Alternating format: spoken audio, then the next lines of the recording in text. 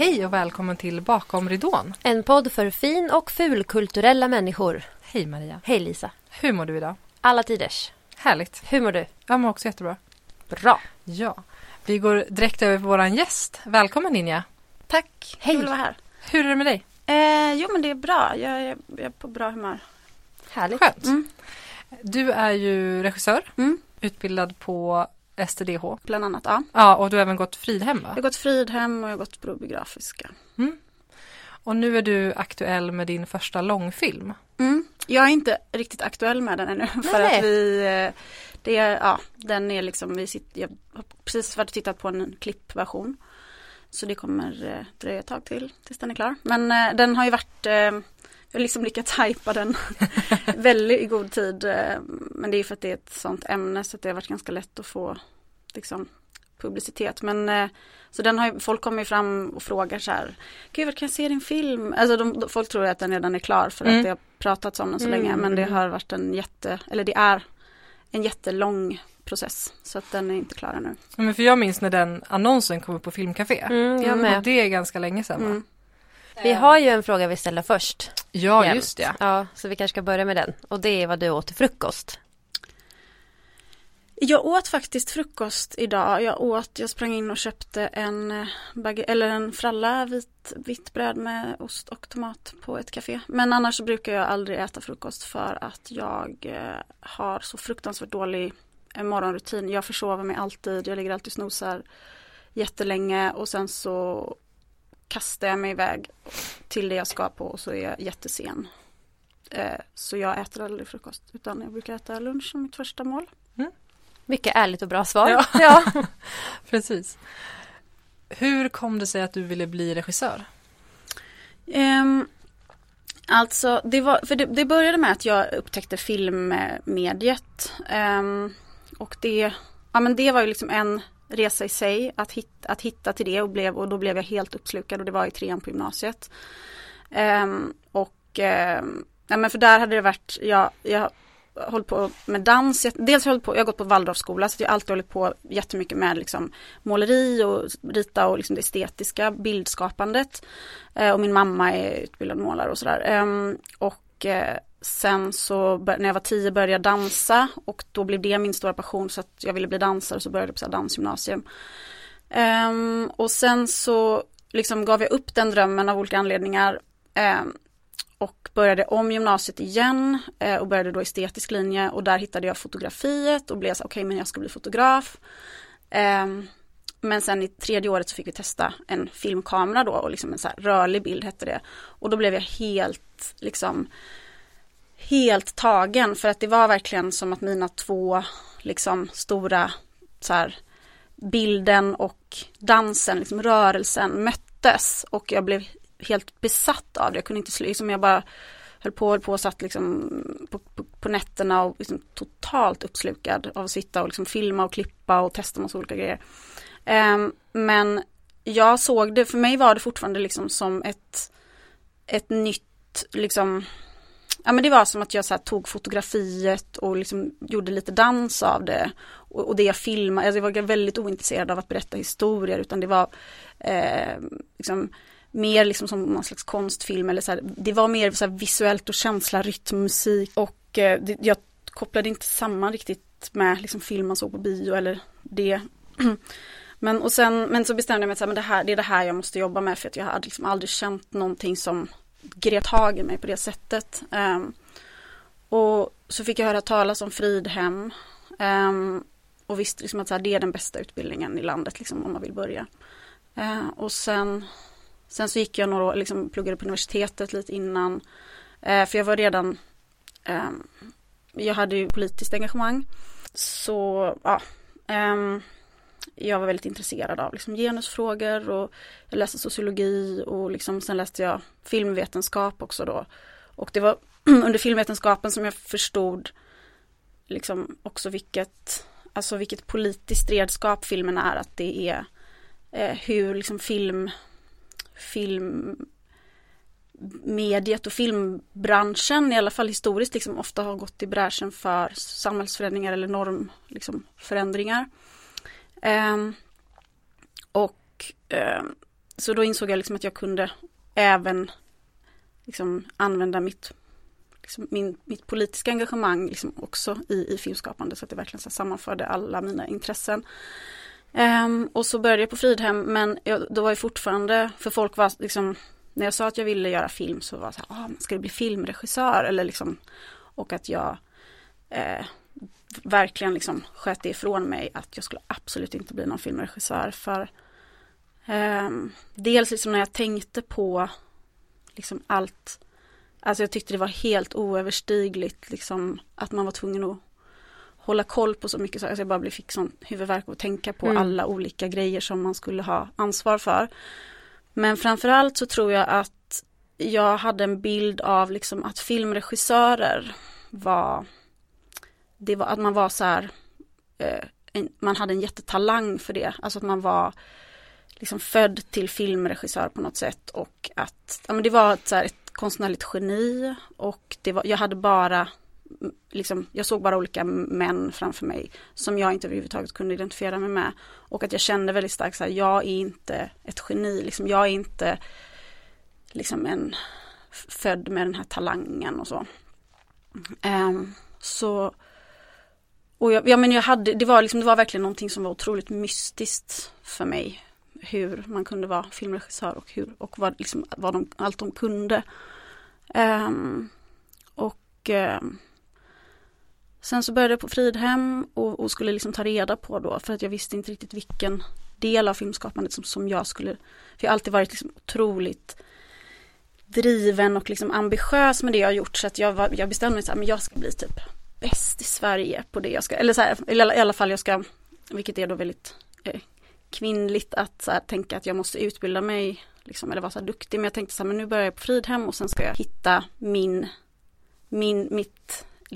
del av filmskapandet, och sen ska jag gå liksom den bästa skolan, och jag ska utbilda mig max, att jag ska vara så här bli jätteduktig på det, för att jag visste att det är en sån jättehård bransch liksom. Så för jag var inne på eventuellt klippa då, som jag tyckte var jättekul, fota, scenografi. Ja, det finns ju hur mycket som helst. Ja. Så jag började liksom göra olika grejer och så här, men så hade jag ju alla de här olika idéerna då, liksom olika så här filmidéer som hade växt fram, som jag ville testa på skolan.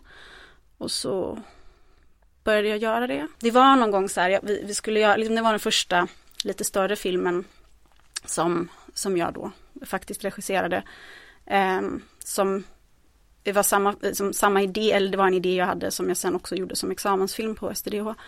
Men jag minns, det var en så här ögonblick, jag minns typ så här, jag hade på mig så här fotriktiga så här gympa, jag hade verkligen, det var nästan så att jag hade typ en keps och en väst på mig. Nej, men jag var verkligen så här, och så gick med någon så här pärm under armen och gick med så här raska steg, och för jag var på väg till någonting, och så var det en skådespelare som stoppade mig och bara, gud, nu ser man verkligen, nu är du verkligen en riktig regissör. Och då stannade jag upp och bara, men gud, typ det är jag ju. Alltså det är ju det jag är. Eller jag förstod liksom att så här, det är ju liksom, det är ju det här det är. Det är ju bara att jag har en idé och sen så gör jag den. Alltså att det inte var mer mystiskt. Eller liksom när jag började förstå att så här, det jag håller på med nu, det är det som är att vara regissör. Det är inte mer mystiskt än så. Och så då började det så här landa, att jag bara, fan, jag kanske kan bli det. Jag kanske ska vara regissör. Och då började jag ju direkt så här, verkligen fullkomligt bara så här, suga i mig alla liksom så här, vad finns det för andra tjejer? Det låter så himla banalt och löjligt, men det har verkligen varit så, och liksom överlag i livet att man behöver förebilder, och för mig var det liksom att jag behövde tjejer som liksom jag kunde på något sätt identifiera mig med också, att de var i någon form av liksom kanske 10 år äldre, men inte liksom någon som var för långt bort i ålder så att jag inte liksom kunde se att det var jag. Men några av de filmerna som, ja, men det var ju Lisa Skan gjorde A-flickorna, och Gabriella Pichler gjorde Äta, sova, dö. Det var nog de typ första som blev så där tydliga liksom, just det, men de var inte så långt ifrån mig i ålder, och jag kunde se så här, men jag kan vara där liksom, jag kan se att det där kan vara jag om 5 år, 10 år. Det är Härligt. ju superviktigt. Långt svar på frågan. Men bra svar. Det är ett bra Långt svar. Vad hette ditt examensarbete på STDH? Girls and Boys. Girls and Boys. Började den idén på Fridhem? Ja, den började när jag var 14 och läste boken Egalias döttrar som är en bok som utspelar sig i ett matriarkat, en värld med så här omvända könsroller. Och så vet jag att jag tänkte redan då, det var långt innan jag någonsin liksom själv funderade på att jobba med film, att jag var så här, varför finns det ingen film? Alltså så här, det här hade jag velat se på film, varför har inte det här gjort en film av? Och sen, så det var det första som det första projektet liksom när jag skulle göra något lite större. För det var, vi hade ett samarbete med teaterlinjen där då, så skulle vi använda dem och så skulle vi göra någonting. Och så skulle man komma på en idé och då hade jag den idén att göra liksom en modern variant, för Egalias döttrar den utspelar sig ju liksom någon slags lite så här 50-60-tals värld med så här hemmafru, alltså det är helt andra typer av konflikter, men då valde jag att göra det som en high school-film, så att då hette den Egalias High School, också för att vi jobbade ju med liksom, teaterelever i den åldern. Och den blev 15 minuter och vi gjorde den för typ 500 kronor eller någonting, allting var så här. Men det var jättekul, liksom, vi var bara ett litet gäng och ingen hade gjort film förut, så att liksom, alla var nybörjare. Men den blev ändå typ en succé på skolan och folk började höra av sig. Liksom ordet spreds och liksom, kan fortfarande få mig. Alltså det var typ kanske inte ens ett halvår sedan som jag fick liksom ett mejl från någon som hade hört om den eller ville se den. Alltså så att, för att den blev så lyckad, för att den var en komedi, att den var liksom, den hade ju ett väldigt så här tydligt budskap, men som var paketerat i en väldigt så här rolig och underhållande form, och det tror jag var något som verkligen påverkade mig väldigt mycket, eller liksom har satt en prägel på hur jag har fortsatt jobba, att se liksom att när man kan nå folk genom dels humor och liksom underhållning och att inte göra något som är för så här predikande, eller liksom att man är en så här arg och sur avsändare, utan att den verkligen funkade för folk som liksom absolut inte var intresserade av de här frågorna, eller liksom inte skulle gå och se en film för att de tycker att det här är ett så viktigt ämne, utan som bara vill ha kul, och att de kunde se filmen och verkligen ta till sig den, och att folk fortsatte prata om den. Alltså, så att jag fick sån himla ett kall, eller liksom en blodad tand, eller de som ska säga, på hur jag liksom vill jobba. Tycker du att du hittade din nisch redan där? Inte så att du kanske uttalat tänkte det här är min grej, men att det måste ju ha fötts där ändå. Ja, men det gjorde jag. Men jag tror att jag redan uttalat också tänkte det här är min grej. Men sen, jag har ju gjort liksom lite olika typer. Den var ju en film, men jag gjorde ju några. Så jag gjorde ett liksom konstfilmsprojekt som var väldigt, väldigt så här artsy-fartsy typ.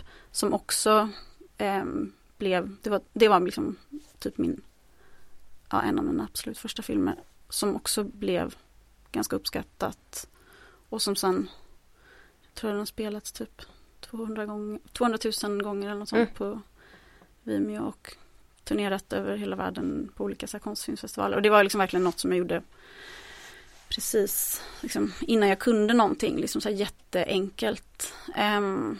Så det var också liksom ganska annorlunda, för den var ju verkligen så det ni sa i början, så här fin och ful kultur, att de kanske är lite två ytterligheter.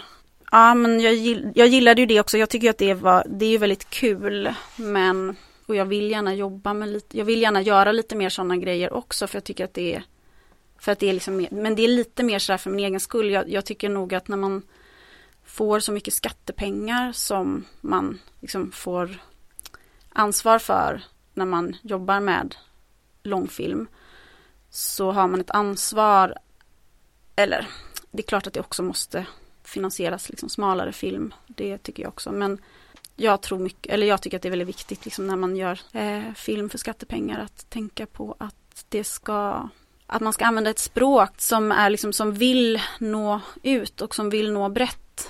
Som lockar flera helt enkelt. Ja, för tyvärr så, och jag tror inte alls att det är medvetet, men det är i alla fall liksom min upplevelse eller min bild av kulturarbetare med andra filmregissörer i branschen och liksom överlag att det som händer när man blir kulturelit och man får en liksom fin, god smak som ju händer, eller det är ju det som liksom sker när man själv liksom befinner sig i den lilla klicken. Då vill man vill få bekräftelse av de som man själv tycker är viktiga i den världen. Och det är ju de som är finsmakarna. Och då utvecklar man liksom omedvetet, tror jag, för de flesta, en så här aversion mot det som är det lättillgängliga. För att det anses billigt och det anses liksom simpelt och alla strävar efter att liksom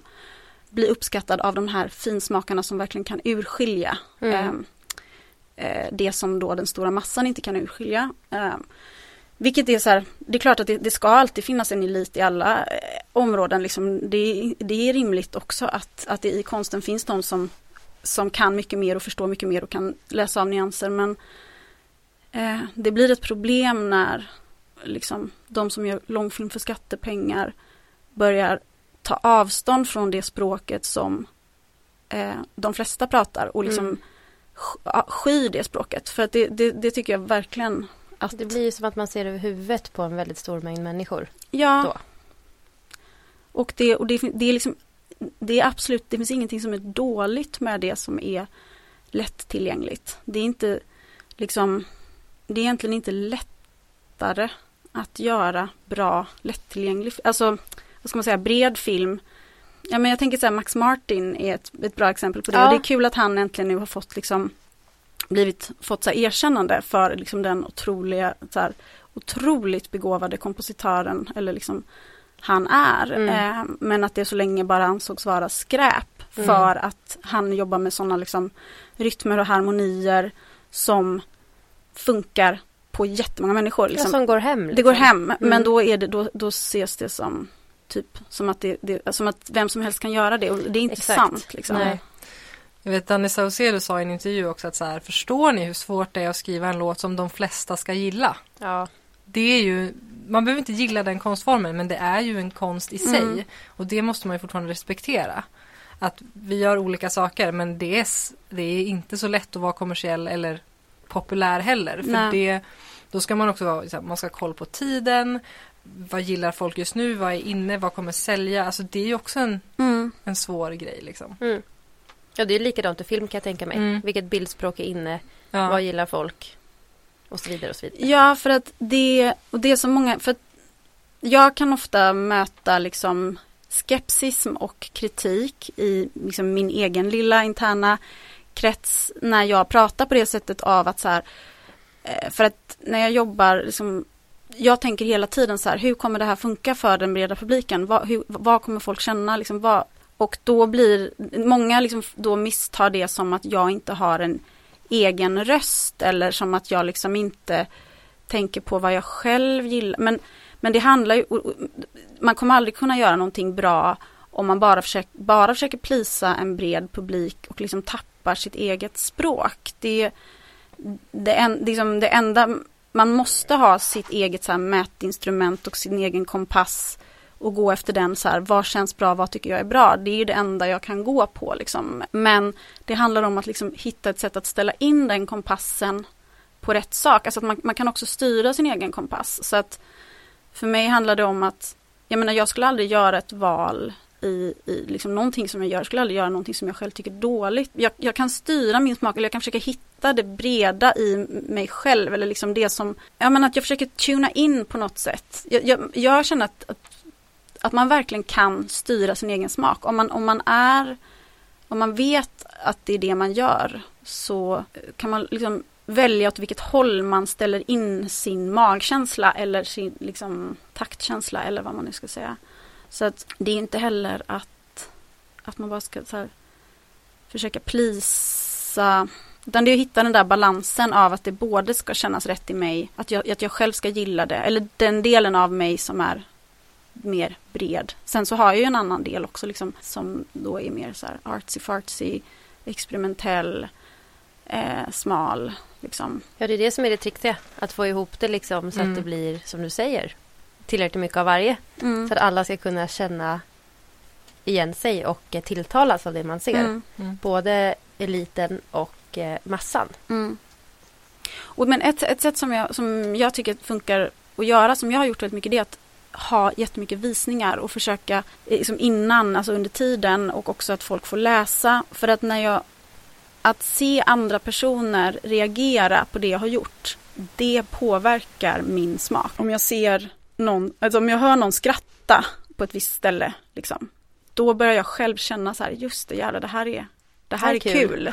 Alltså det, liksom ens eget omdöme är ju så otroligt, man är ju verkligen inte på något sätt så här autonom i det är svårt att vara objektiv. Ja, så att, och där kan man också liksom välja lite genom att låta sig få bli så här, se andras reaktioner, och då är det liksom viktigt vilkas reaktioner man väljer att fokusera på.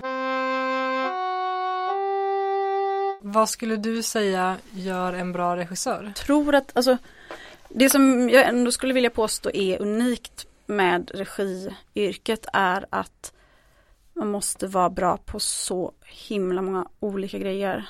Alltså saker som verkligen är väldigt långt ifrån varandra. Och man måste vara väldigt, väldigt bred. Och det är ju ingen som man har ju verkligen inte liksom talang eller läggning för alla de sakerna som man skulle behöva ha. Men vad frågan vad som gör en bra regissör? Enligt dig då? Alltså, ja, men 2 grejer som jag tänker på då främst. Det ena är väl en vilja att berätta, alltså en väldigt stark vilja att berätta någonting som någonting eget. Alltså det som man pratar om, liksom den egna rösten, som är skillnaden på att härma film, som många gör och som man väldigt lätt man kan lätt falla in i det, och det försöker jag passa mig för hela tiden. Så här, när håller jag bara på och härmar film eller försöker göra film så som jag tänker att film ska vara, och när är det att jag verkligen försöker berätta någonting unikt som bara jag kan berätta, att liksom ta tillvara på det som är så här. Det finns vissa saker som bara det var Håkon Liu som tyvärr har gått bort som lärde mig det, eller han sa alltid det så här, vad är det just du vet ett och annat om som ingen annan vet och ingen annan kan berätta, liksom att verkligen få ta tillvara på det och liksom odla det.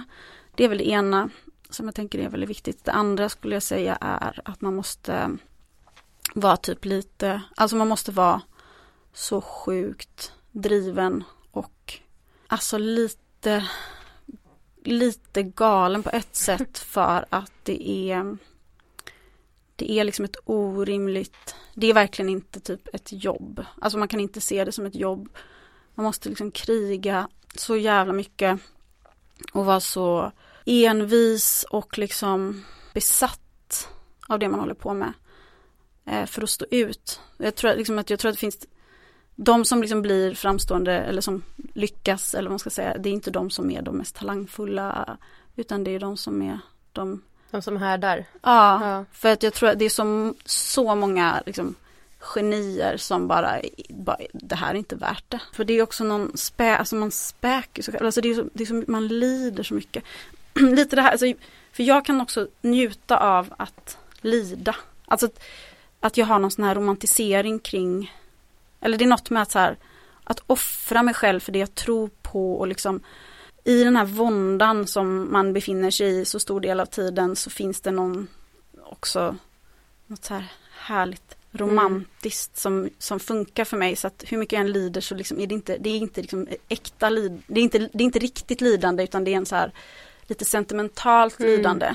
Så att typ gilla det där på något sätt. Du gillar strävan på något sätt. Ja. Och känna att man gör det för ett högre syfte. Det låter ju väldigt fjantigt att säga, men så här av en anledning. Ja.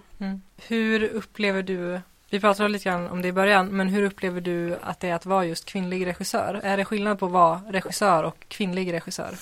Alltså den frågan, den är ju, jag förstår att man ställer den, och jag kan också ställa den.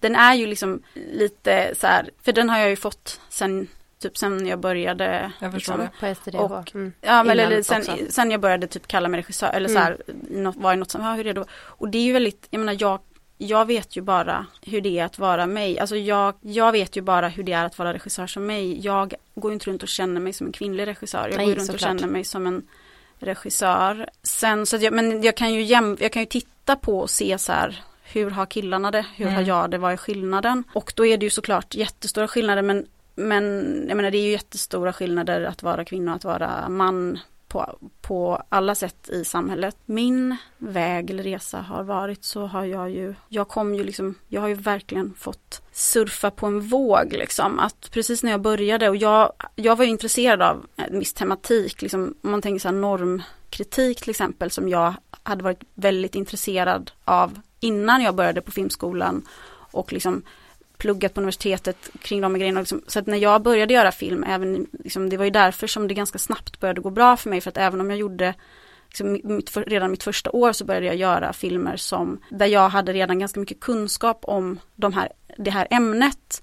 Så att filmerna, även om de var liksom väldigt så här, amatörmässigt gjorda, så blev var det så här, hon har verkligen något att berätta, för att det var så himla i tiden. Så att jag har haft jättetur i att vara så himla i tiden med det jag håller på med.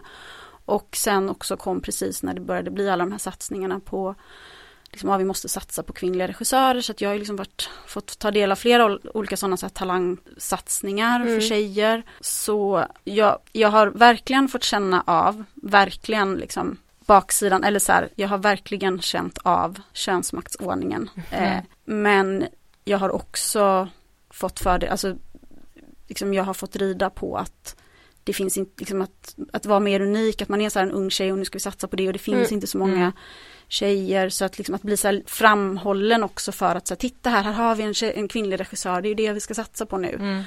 Där tror jag att liksom, om man tittar rent på liksom hur min så här, karriärstega har varit, så har jag haft det lättare, tror jag, än liksom motsvarande manlig kollega för 10 år sedan, liksom mer en rak väg upp, för att det har varit, men det är ju det där liksom, att det är en grej när man satsar på talangutveckling och liksom att man ska vara så här ung tjej, och men sen så är det ju, sen kommer man ju liksom, när man börjar komma upp till en viss nivå, då är de här liksom lite mer så här nytänkande radikala krafterna som finns när man är yngre, eller liksom i de sammanhangen där det inte är de riktiga pengarna, där det inte är den riktiga makten, där det inte är liksom den riktiga branschen, det tar liksom lite stopp. Så att där sen har jag verkligen känt att jag liksom slog huvudet i ett glastak på väldigt många sätt. Att det kan vara en ganska hård smäll också, från att när man till exempel gör kortfilm och visar filmer på festivaler eller liksom i sådana sammanhang, så då blir man så uppmuntrad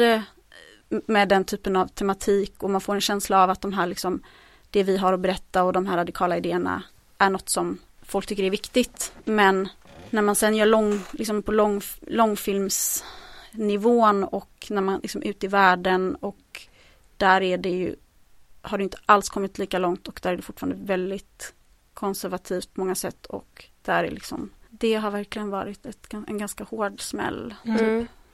Vad är det som tar stopp när man kommer upp dit? Är det liksom kontakter, eller är det pengar som inte finns, eller att intresse saknas för? Det kanske är en luddig fråga, men jag skulle säga att det är en fråga om, sen börjar det handla om strukturer.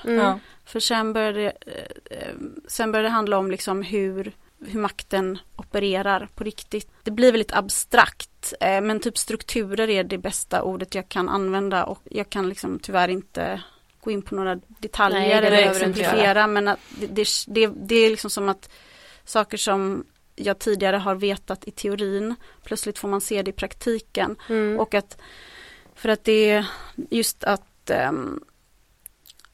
sånt som, ja men det är det som är väldigt intressant med det här liksom, det individuella och det privata versus det liksom strukturella, att saker som kan te sig vara bara en individuell slump, eller så här är det bara just här och nu i det här rummet, i de här personerna, fast det är ett liksom koncentrat av hur makten ser ut.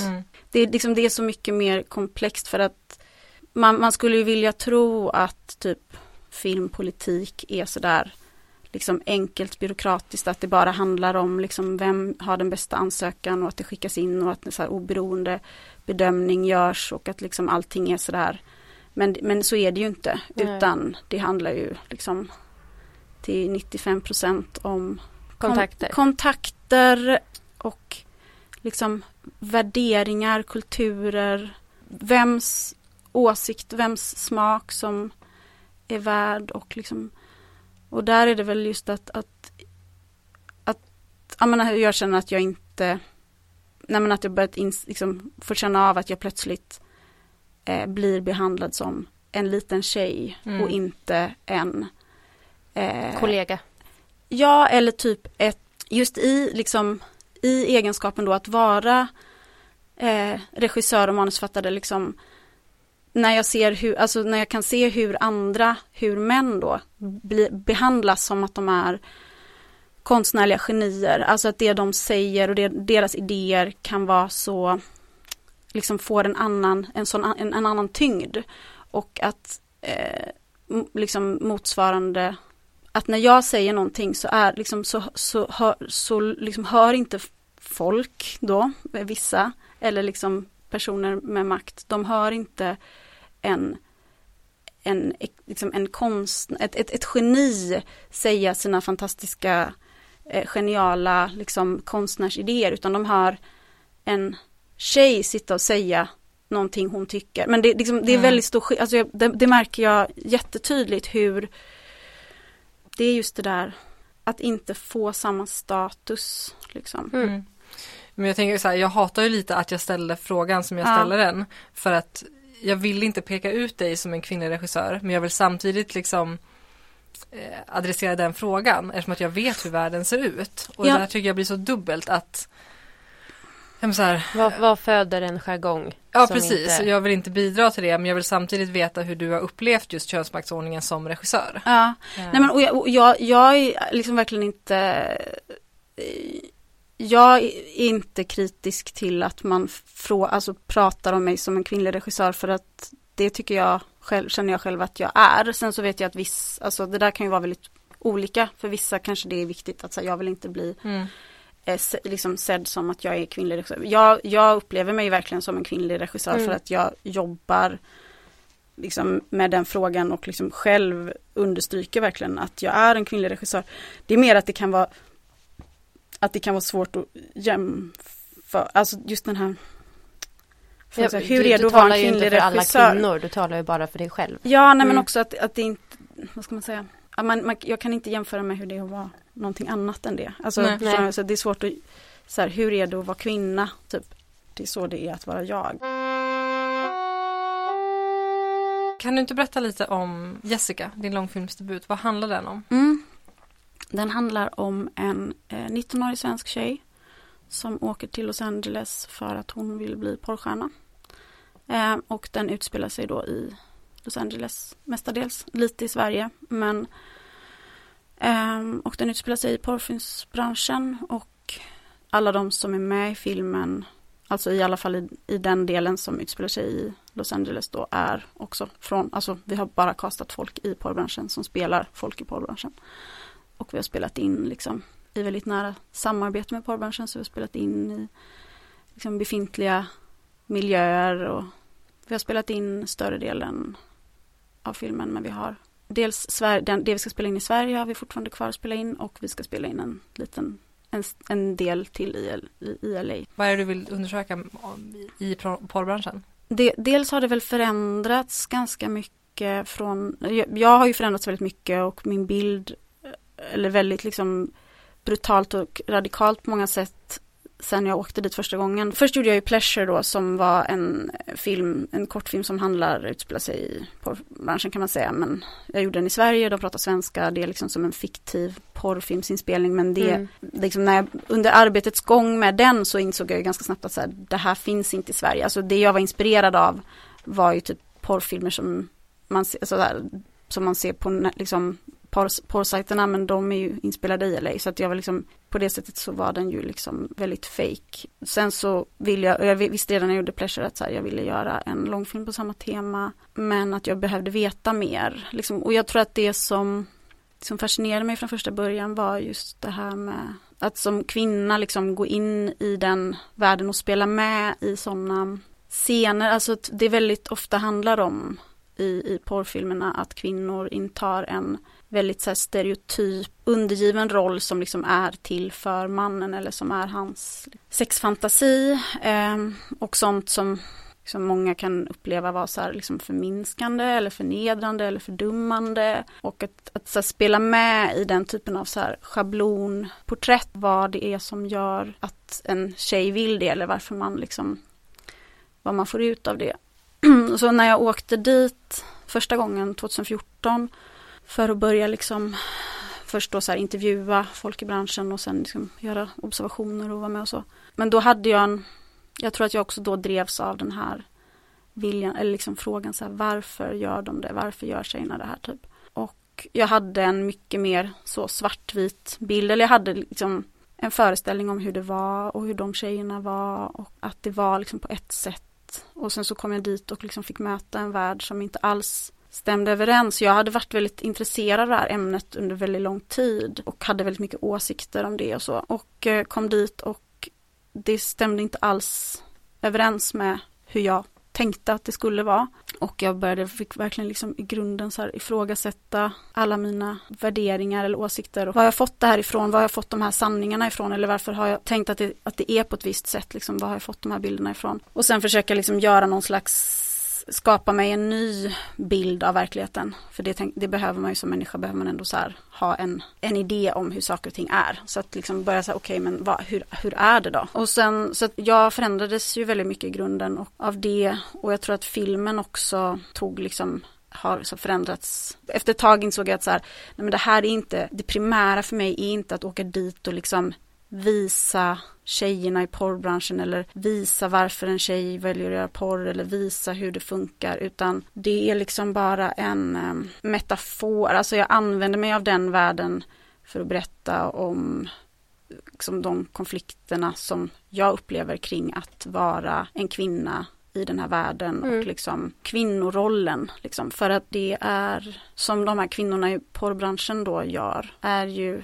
enligt mig samma sak som alla kvinnor gör. Fast bara väldigt skruvat. Väldigt skruvat, men det är ju fortfarande att man spelar med i en roll som egentligen liksom kommer ur liksom ett patriarkalt system och en som är till för att på något sätt serva mannen eller vara, att man är det andra könet hela tiden. Liksom. Att inte vara liksom människa och norm utan vara den som är den vackra, den som streckgubben med kjol eller liksom den här, om det är någon liten Disney-figur och så är det liksom en tjejfisk, då har tjejfisken långa ögonfransar och olika attribut, alltså det här liksom, att kvinnlighet är olika. Det är något vi sätter på oss. Iscensättningar och attribut som har på något sätt som kvinnlighet också i så stor utsträckning handlar om att tittas på eller liksom vara till för blicken snarare än att liksom agera utifrån sitt inre subjekt eller liksom att se på sig själv utifrån hela tiden. Så att det är väl typ det och sen också så tror jag att de konflikterna som jag själv liksom ställdes liksom i mig kring mina egna värderingar och att jag också började liksom rannsaka hela så här projektet med att åka dit för att på något sätt så här, varför gör tjejerna det? Och det är ju det som alla har frågat mig, eller det är det som är liksom så här, men varför gör de det? Och porrdebatten liksom har ju, liksom man hamnar alltid där att man ska så här, prata om typ, men gör de det fri vilja eller liksom mår de bra eller mår de inte bra? Och att det är på något sätt, det rymmer också hela problematiken att vi istället för att titta på så här, på hur det ser ut och vad det som sker, så ska vi hålla på och liksom psykologisera kring kvinnans val och att liksom på något sätt hitta felet då på henne. För det är på något sätt så som frågan från början blir. Liksom undertexten är ju ändå så här, vad är det för fel på tjejer som gör det här? Precis, vad är det? Är det frånvaro av en förälder eller är det dålig självkänsla eller är det du menar var det kommer ifrån? Ja, alltså att man pratar ju om det som, alltså man ska hitta något som är fel, precis, istället för att, alltså om någon säger så här, varför vill en man bli polis? Så kan man säga så här, ja men han såg det på tv någon gång, han tyckte det verkar kul, eller han har alltid känt det, eller alltså man kan säga en enkel förklaring, men det är ingen som godtar en enkel förklaring till varför en kvinna vill, alltså man skulle säga så här, men jag tycker att det är kul, eller jag vill, eller jag känner, liksom, det räcker inte, utan det behövs liksom problematiseras. Ja, och det är ju så här, det finns ju det självklara svaret på frågan varför. Det som jag upptäckte väldigt snabbt när jag var där och skulle då försöka på något sätt hitta svaret på det var att så här, det finns ju hur många svar som helst. Det finns ju lika många svar som det finns kvinnor. Det finns alla möjliga svar. Och det finns alla möjliga svar och samtidigt så kan man aldrig förenkla en människa så lätt så att man kan säga så här, det är därför. Alltså det är ju som varför vi gör det vi gör, varför vi blir sånt komplext liksom, sammansättning av hela vår livshistoria. Så det går liksom inte att det blir också så himla banalt när man ska försöka förenkla det. Men om man ska säga ett enkelt svar så är det ju så här, de gör det för att de får ut någonting av det. De gör det för att de på något sätt vinner någonting på det. Och det är helt olika beroende på vem det är och liksom vilket sammanhang. Och sen också typ så här, de gör det för att det finns en jättestor efterfrågan. Alltså det finns en industri som verkligen, alltså vi lever ju i en värld som styrs av profit och pengar. Om det finns jättemycket pengar att tjäna på att göra någonting så kommer folk göra det. Alltså vad det än är. Absolut, verkligen. Ja så funkar det ju. Men skulle du säga att din känsla, för porr ska jag inte säga, men att när du säger att du förändrades i grunden, var det positivt eller negativt? Eller bara en förändring? Jo men liksom, du tänker min inställning till pornografi. Men jag skulle nog säga att det var positivt mycket högre utsträckning för att jag har haft en så himla negativ bild eller liksom en sån dyster bild. Så det var flera saker. Dels var det ju att liksom att få se att förstå varför, och då är det ju liksom det som man kan också för att förtydliga liksom det som jag har haft en negativ bild av är ju sånt som jag upplevt varit liksom exploaterande eller nedvärderande, inte nödvändigtvis liksom bara det att, alltså det finns ju jättemycket pornografi som inte, där det är ingenting mer, alltså det finns ingen anledning att bli upprörd över det om man inte tycker att det per se är fel att ha sex på film liksom. Men det är ju att det finns så himla mycket pornografi idag som är liksom har inslag av så här skändande, förnedring, våld liksom, att det ska vara så här, och liksom super stereotypa könsroller och liksom sånt, alltså så här att kvinnan hela tiden är det sexuella objektet och mannen är den som ska använda sig av henne på olika sätt. Det har ju varit på ett sätt så här skönt, eller man ska säga, att lära känna människorna i den här branschen och förstå dem och se att det som jag innan, liksom att jag trodde att det var en mycket värre typ av ett mycket värre förtryck och en mycket värre typ av exploatering som pågick än verkligheten. Det är mycket mer liksom komplext för att det handlar liksom om att iscensätta olika roller, men det är verkligen liksom så mycket rollspel och att det som vi ser när vi bara ser den slutgiltiga produkten är liksom inte det som sker på plats, utan det som sker på plats är mycket, mycket mer och helt liksom det som är, när kameran inte är på, då beter sig inte folk så illa. Alltså det är så här, det kan vara liksom väldigt så här, folk kan liksom vara väldigt så här trevliga, det kan vara väldigt så här mysigt och bra stämning. Trevligt, bra stämning och sen går man in och gör någonting som ser så superbrutalt ut. Men de som gör det är också för att jag liksom har lärt mig deras ideologi, alltså att hur de ser på saker och ting, och eftersom de inte alls tolkar det de gör på samma sätt som jag gjorde innan liksom, eller så som vi kanske här i Sverige med vissa värderingar ser på det, alltså de ser på det på ett helt annat sätt och då upplever de också det som sker på ett helt annat sätt. Det som vi tycker här är så här förnedrande, om de inte alls upplever det alltså i deras värld så är inte det förnedring på samma sätt. Och det är också så här, det är en normaliseringsprocess som sker liksom. Det blir också väldigt snabbt normalt. Och det kan man ju tycka är sorgligt. Man kan känna så här, gud vad hemskt att det här normaliseras. Men ur ett liksom det mänskliga psyket, alltså det är ju ett mycket lättare att hantera för folk när det de gör upplevs normalt i den omgivningen de själva befinner sig och för dem själva. Och jag tror att jag hade någon bild av att jag skulle så här, att de här kvinnorna skulle vara på något sätt, de här kvinnorna som gör de här liksom hela tiden om och om igen så här super brutala grejer där de blir liksom verkligen så här misshandlade och liksom förnedrade på massa sätt och vis och så här jättegrova liksom både verbalt och fysiskt liksom får utstå så här.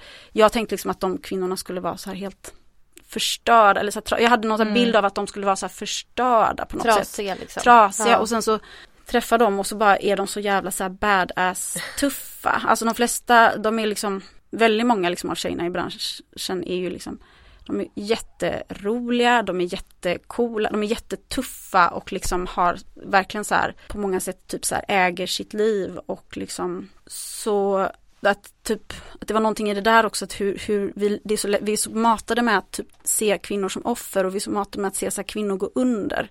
Att man liksom ser så här kvinnor bli våldtagna, kvinnor blir mördade hela tiden och så ser vi de här skändade kropparna. Alltså vår kultur älskar ju så här frossa i så här skändade kvinnokroppar som ligger så här livlösa så att men så kommer jag dit och så bara ser de här kvinnokropparna som är så här, de kan ta svin mycket stryk och de är ändå typ reser sig, borstar av sig och bara typ, det är ett blåmärke, det går över och sen så går de vidare och så är de liksom härdade och tuffa och liksom fortsätter framåt i livet och har så här jättemycket skinn på näsan. Alltså det var någonting i det att, så här, att inte tycka, alltså inte se dem som offer på det sättet. Men jag menar, men det vill jag inte på något sätt så här förminska att det, alltså jag tycker fortfarande att det är så här jätteproblematiskt att porren ser ut som den gör och naturligtvis pågår det jättemycket exploatering och jag har ju också sett helt fruktansvärda saker. Alltså jag menar det är alla de hemskaste sakerna man kan föreställa sig pågår ju också och jag har också sett riktig misär och så. Så att det inte, men det var ju som att de hemska grejerna, det var det jag hade förväntat mig. Så att det andra var ju något, så det var liksom därför det på något sätt ändå var mer av en positiv upplevelse.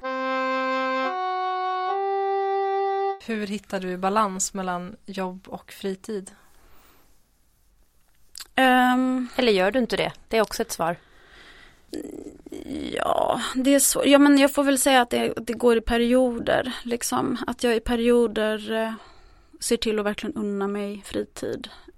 Och sen har jag många liksom, långa perioder där jag typ liksom, verkligen inte har något liv alls. Men jag har inte så mycket fritid utan det som är, eller balansen är väl på det sättet att jag har, alltså de flesta som jag umgås med, liksom mina vänner är också i branschen och liksom mitt sociala, alltså att för mig är det så här, ja men jag går på mycket filmpremiärer och mycket, alltså och när det är festivaler liksom, där får jag typ gå på fest och ha så här bli full och ha kul, alltså göra de grejerna liksom, men då oftast när jag gör det så sker det i branschen och sen så umgås man ju väldigt mycket, det är ju ett väldigt socialt jobb så har jag ju liksom mina vänner jobbar också, men jag har ju inte så här en hobby, jo jag är boxas i och för sig, det gör jag, häftigt. Två dagar i veckan åtminstone, så det är väl min enda, det började jag med för 2 år sedan. Det är väl min sån verkligen. Grej som jag ändå håller liv. Hur hittar du lust och inspiration? Eller dyker den bara upp?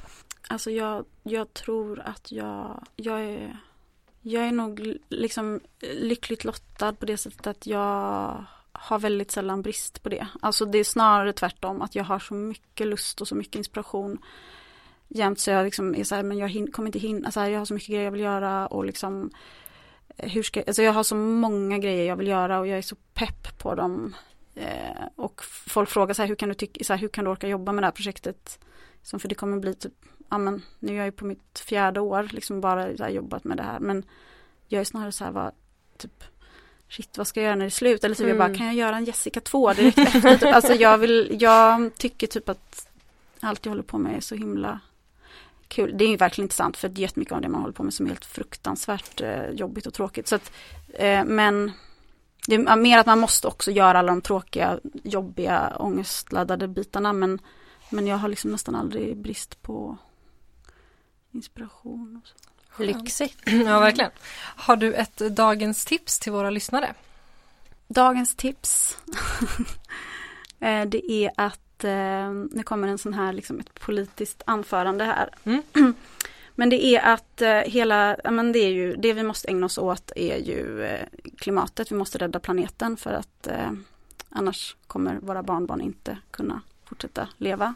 Så och det här som vi blir ilurade hela tiden att typ så här det ligger på, alltså typ att det är vårat fel, att det är liksom vi alla bär ansvar och vi alla måste ändra på oss och så.